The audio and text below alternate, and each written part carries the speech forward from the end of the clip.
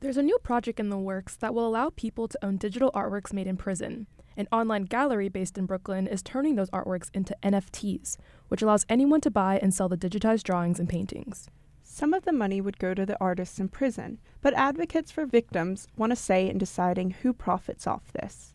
Reporter Clara Sophia Daly has been following this project for months and delves into some of the ethical issues this project raises. There's a new immersive digital art gallery in the works.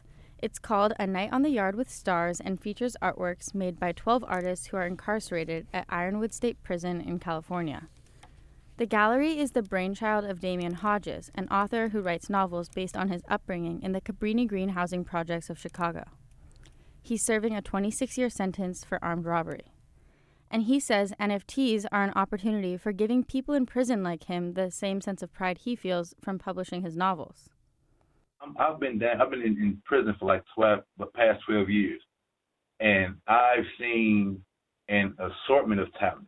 Hodges often saw people in prison with him making amazing art and throwing their work in the trash.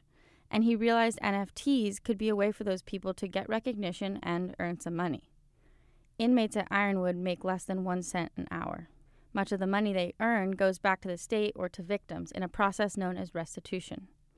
For Hodges, who worked as a tutor, that leaves him with $9 a month.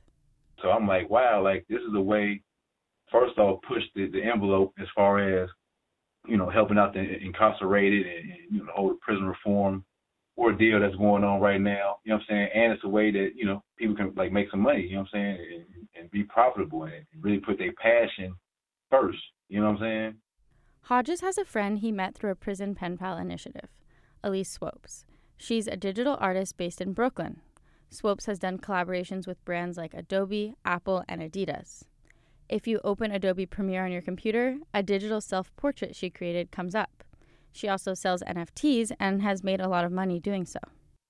Hodges suggested the artists and poets inside the prison could try selling their work as NFTs too. Swope said yes, and the idea for the NFT gallery was born. The artists would have an opportunity to earn money and also learn about cryptocurrency, NFTs, and blockchain technology. As of right now, the plan is to sell art and get money for those artists. But not everyone is happy about the plan for getting the money to the artists. Keith Franz is an attorney who's worked as a victims advocate for the past 40 years. He's also on the board of the National Center for Victims of Crime. We believe that victims have a right to be involved in every step of the process. So if someone is in jail, they should be notified that there is some outside source of income that they are receiving. Then the courts can decide what, if any, benefit the prisoner would be entitled to. And I think that's a sensible way to approach it. And Franz says whether funds are earned and what's done with the profits needs to be carefully considered on a case-by-case basis. If there is a civil judgment, for example, against the individual, then that those funds should be going to the victim to reduce that judgment. It shouldn't be an opportunity for prisoners to earn considerable amounts. Legally, incarcerated people are allowed to profit off the sale of art and books as long as the content is not related to the crime they're convicted for. This legal precedent is based on a New York law enacted in 1977 after the serial killer known as the Son of Sam received high-priced offers for the rights to his story. But the law doesn't stop incarcerated artists from selling works unrelated to their crime. And you can find art made in prison on eBay and Etsy, where paintings and drawings are on sale for anywhere from $20 to $50. But even Franz is in favor of people who are incarcerated making the most of the years they have inside, including the possibility of earning money. We've seen instances where families are vehemently opposed to anything that might benefit a criminal who's been convicted. But then as time goes on, their heart changes and they feel sympathetic to the perpetrator and want to help them. The artworks created for this gallery include poems written on pieces of paper and tattoo-style drawings. Artists created the works in their cells, and each piece was shipped out in a manila envelope through the prison mail system. Once outside the prison walls, the artwork will be scanned and then minted, a certifying process which gives each work a unique line of code. It will then be put in an immersive gallery where viewers can digitally navigate around a 3D space to look at the art and potentially buy it. Funding the project is Isaac Wright, a world-famous NFT photographer who goes by Drifter Shoots.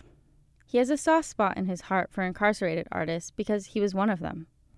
While photographing a skyscraper in Ohio, he was arrested for trespassing and held without bond. He has given $70,000 to fund the project. I think that they should be allowed to do that just like anybody else should. They make artwork. They're human beings too.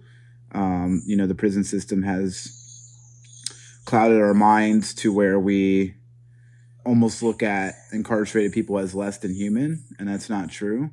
There's the most brilliant people you will ever meet when you're incarcerated, and they deserve to have a fair chance too, especially because, the prison system's working them for pennies on the dollar, and they have nothing to show for it when they get out, hardly ever.